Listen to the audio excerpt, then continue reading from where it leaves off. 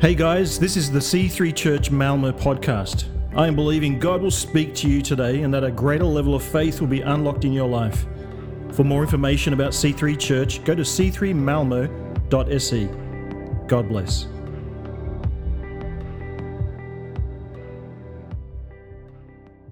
Good morning, everybody. I apologize. I'm really loud. I may get a bit emotional today. I miss you.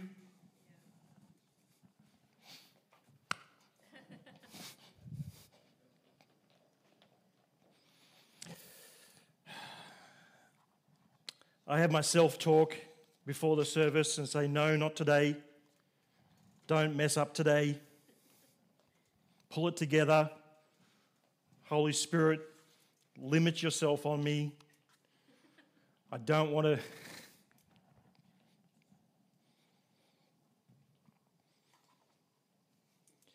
You know, we're designed to come together. And when we don't, it's not good. It's not good for any of us. We are created to be a body, connected. And when we're not connected, things fall apart. I don't know how you've experienced these last year and a half, but I can honestly say I've gone to a place I've never been before. And that's not necessarily a good place. And it's all because there hasn't been an oil in my life called you, coming together as a body. I do not believe in private Christianity. Some public Christians who are confronted by the media go, oh, you're a Christian. They go, oh, no, it's very private. I don't, go to church. It's just a private thing I do in my home. Our faith is public. Our salvation is personal and private. Our walk with Jesus is a combination of both. I need the Jesus in you. I need the Holy Spirit in you. And you need it in me. And when I don't get that, I'm incomplete. And so I've missed you. And I look forward to these coming few weeks, these 3 weeks in June. We've worked so much with the tech and sound guys and all these guys and troubleshooting. And I've said, guys, these 3 weeks are just us figuring things out. So when we get back in August after the summer church cafe season in July, we're going to be hitting the road running. But I've got to say, I miss you. And I hope you can say that as well. And so today I thought, what better way than having our first service back than to come back to our center, to come back to our plumb line, to come back to our chief cornerstone as a community of faith, as his adopted sons and daughters, as his children. And so today I want to encourage you, make it personal. As I speak and I just want to share for a few minutes before we take communion, I want to stir something in us that challenges me to come back to my center and recalibrate, resurrect something that was lost over these last months and years. The cross is calling us back to kneel again before our Savior. And so over the coming minutes, I want to stir something in us and I want to put that thought in you. What needs to be adjusted? Where do I need to come and be before the Lord? And what about it? How do I find my center again? And when I think of the cross and I think of the backstory of the cross and what came before it, because if you don't get the backstory of something, it's so easy to misinterpret. In working with Justin and Matthew, I'll catch something on WhatsApp or I'll hear something and I'll develop a whole scenario around that limited piece of information. And I'll call Justin or somebody and go, hey, what's going on about this? And I've learnt before I jump to a conclusion, I need to get the backstory. And so I say to Justin, help me if I've got it wrong tell me the backstory so I can get the right perspective and not freak out. You know what I'm talking about today. We get a piece of information and we blow it all out. And when we get the backstory, we get a different perspective and it's okay. I think a lot of people in our world haven't got the backstory to the cross. They've got an incomplete picture as to why the cross. We want to just touch on that today. Isaiah, 740 years before Jesus ever breathed a breath, ever walked on this planet, was ever born. Could you imagine somebody writing specifically about the purpose of your life and the fruit of your life 740 years before you were born? And your parents on your 12th birthday went, you might want to read this. This will help you figure out what you should do with your life. Could you imagine that? How weird would that be? But Isaiah got a download from God 740 years before Jesus turned up in flesh. And so I want us to listen in today. And I'm going to read out of Isaiah 53, 1 to 12. I'm going to just skip through, so it might be a bit of a challenge to follow it on the screen. And again, this time I'm reading from the Message Bible because I want to stir us with a different language around a familiar passage. My core translation is always the New Living Translation, but I like to step into the Message because it uses a different kind of language and it helps me get a freshness to what's been written here. So let's look at that. Isaiah 53, verse 1. Who believes what we've heard and seen? Who would have thought God's saving power would look like this? He was looked down on, he was passed over, a man who suffered, who knew pain firsthand. But the fact is, it was our pains he carried, our disfigurements, all the things wrong with me. But it was not our sins that did it, but it was our sins that did it to him, that ripped and tore and crushed him. Our sins, my sins. He took the punishment, and that made us whole. Through his bruises, we get healed. And God has piled all our sins, everything we've done wrong, on him. On him. Like a lamb taken to the slaughter, like a sheep being shorn. He took it silently. He died without a thought of his own welfare, beaten, bloodied for the sins of my people. Still, it's what God had in mind all along, to crush him with pain. The plan was always there. The plan was that he give himself as an offering for my sin so that he'd see life come from it. Life and more life. God's plan will deeply prosper through him, through what he experienced. My righteous one, my servant, will make many righteous ones as he himself carries the burden for their sins. 740 years before Christ walked on this planet, Isaiah made it crystal clear what the backstory was going to be. And he talks about Jesus carrying our pain. He talks about our disfigurement.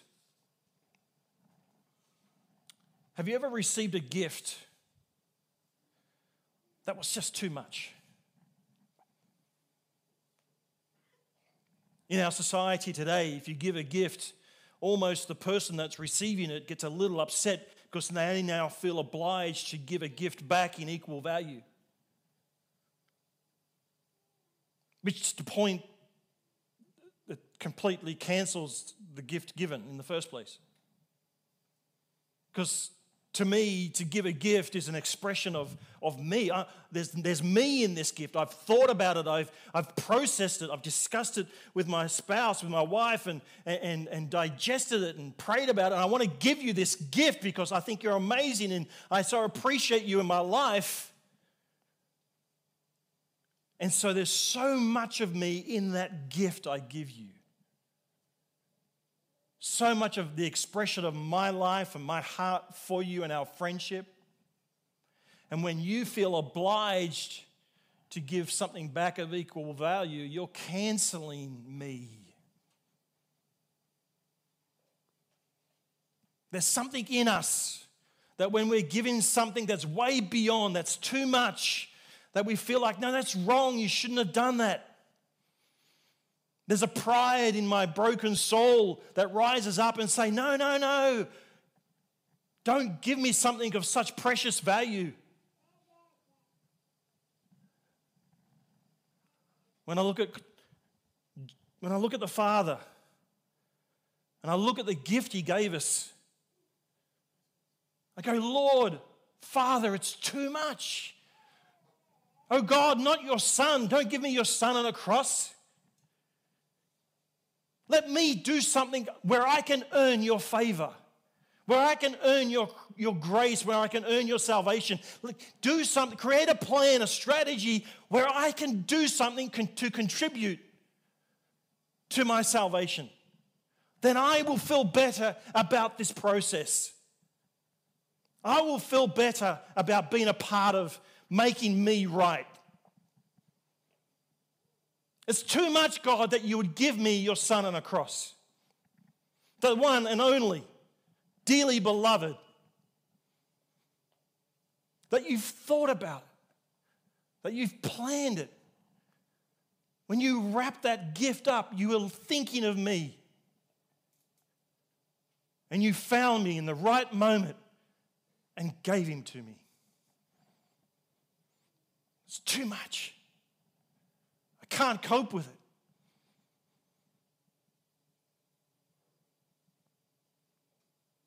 I think that's the battle of every Christian. Striving for his approval. Bouncing out of the freedom of grace and salvation. And going to that place of, if I just do this and if I just do that, and then he'll be pleased with me. You can't do anything to change how pleased he is with you. He's so pleased with you that he chose the most valuable thing he could give.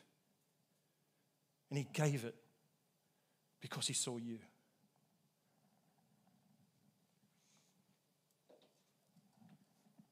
This backstory of the cross was motivated by love. The Father was driven. It was almost like he had no choice. What can I do to save? To not just save, but to be restored. Our faith isn't so much about eternity. That's secondary to our primary relationship with the Father. That the curtain was ripped in half. And we now have full access. Isaiah calls it, we have life, life, and more life.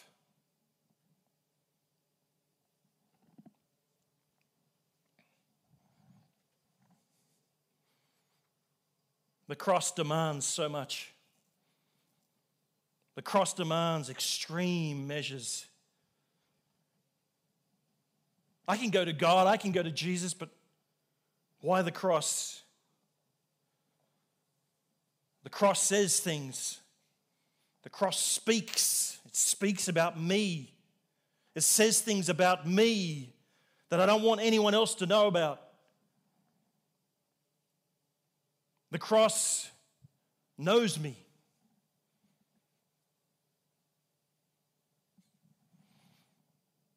Jesus said, if you've seen me, you've seen the Father. If you've seen me, you've seen the Father. I'm a reflection of the Father. It's like I am a mirror reflection of him. When Jesus hung on the cross, he ceased being a reflection of the Father and he became a reflection of the brokenness of humanity. He became sin. He became pain. He became brokenness. He became discord and disconnection. He became the reflection of our brokenness. And the Father turned his face from him for the first time in the history of ever.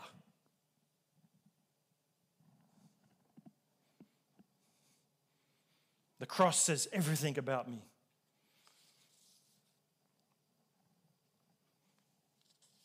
It speaks of my disfigurement. But here we see in verse 10, still, it's what God had in mind all along, to crush him with our pain. The plan, his plan, was that he give himself as an offering for sin so that he would see life come from it. Life, life, and more life. And God's plan would deeply prosper through him, through what he experienced. My righteousness, my servant will make righteous ones as he himself carries the burden for their sins. The backstory is God's heart, the Father's heart. The motivation is his love. You see, it was his love that created the stars in the sky. It was his love that created the oceans of the sea and the fish and the birds. It was his love that created the endless universe of galaxies and solar systems. It was his love that took his time to get to the most important of all creations, and that was the creation of you and me.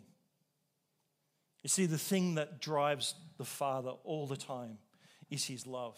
And I think some of us have forgotten that today. And I want to encourage us today to come back to our first love. That as we take communion, as we take a time in his presence in worship, that you have a personal and intimate encounter with him and recalibrate your relationship. It was his love that created you and me. It was his love that created the universe. It was his love. And you see, the only solution that there can be for the broken sin that has infected humanity is exactly the same thing. The only solution is always love. There was never a plan B. It was a default for the Father. He didn't have to wrestle over it. He is love. For God so loved. His most outstanding characteristic. He didn't have to get a committee together and go, what are we going to do about the broken sin of humanity? What are we going to do? Who's got an idea? Suggestions, please. He was himself through and through. He didn't have to make a positives and a negatives list. It's who he was. And it came out of him in the most natural way. A love that cost everything for him.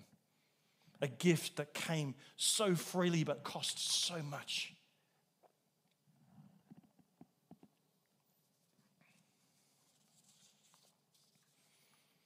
So, as we're about to take communion, I want us to reflect. I'm just going to ask the band to come up. I want us to reflect. I want us to take time as a community of faith, as his body, and just go, Father, whatever the words are that you need to say, wherever you are positioned, whatever your heart needs to say,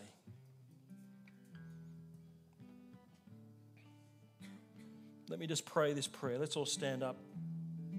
Let's just open our hearts, have a posture of receptivity with our hands.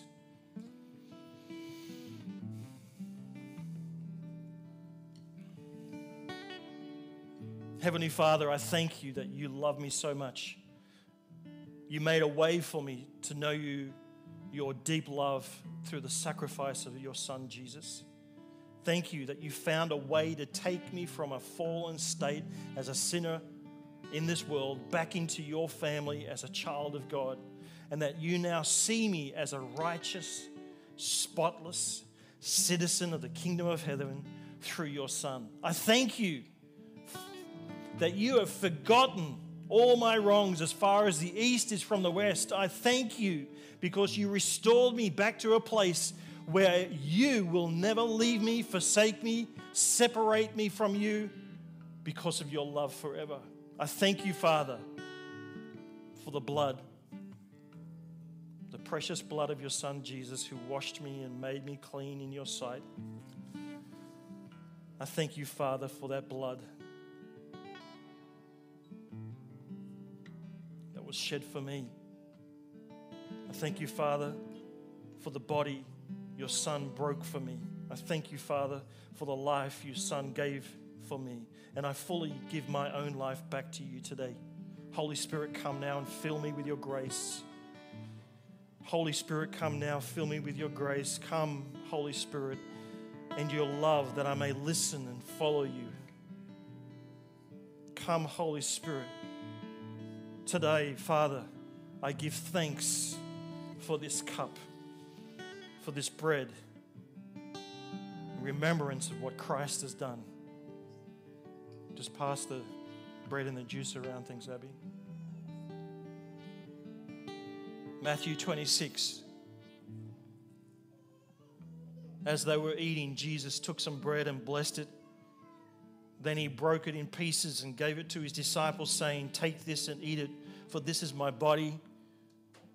And he took the cup of wine and gave thanks to God for it. He gave it to them and said, "Each of you drink from it, for this is my blood, which confirms the covenant between God and his people. It is poured out as a sacrifice to forgive the sins of many."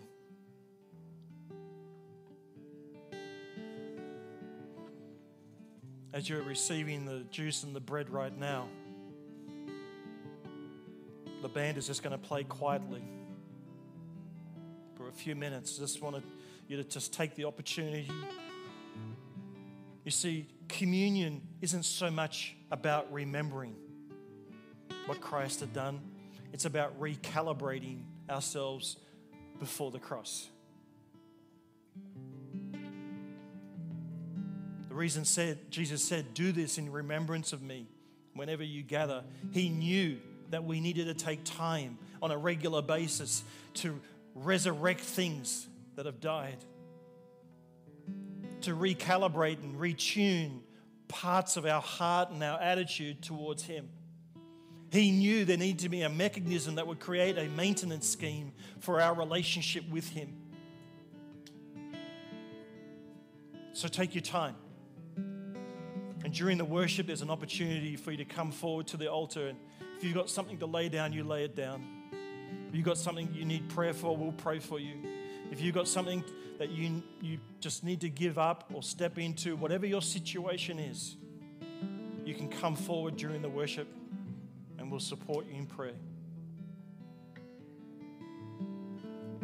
When you've had your moment with the Lord over the next few minutes, you're welcome to take the bread and the juice when you feel ready.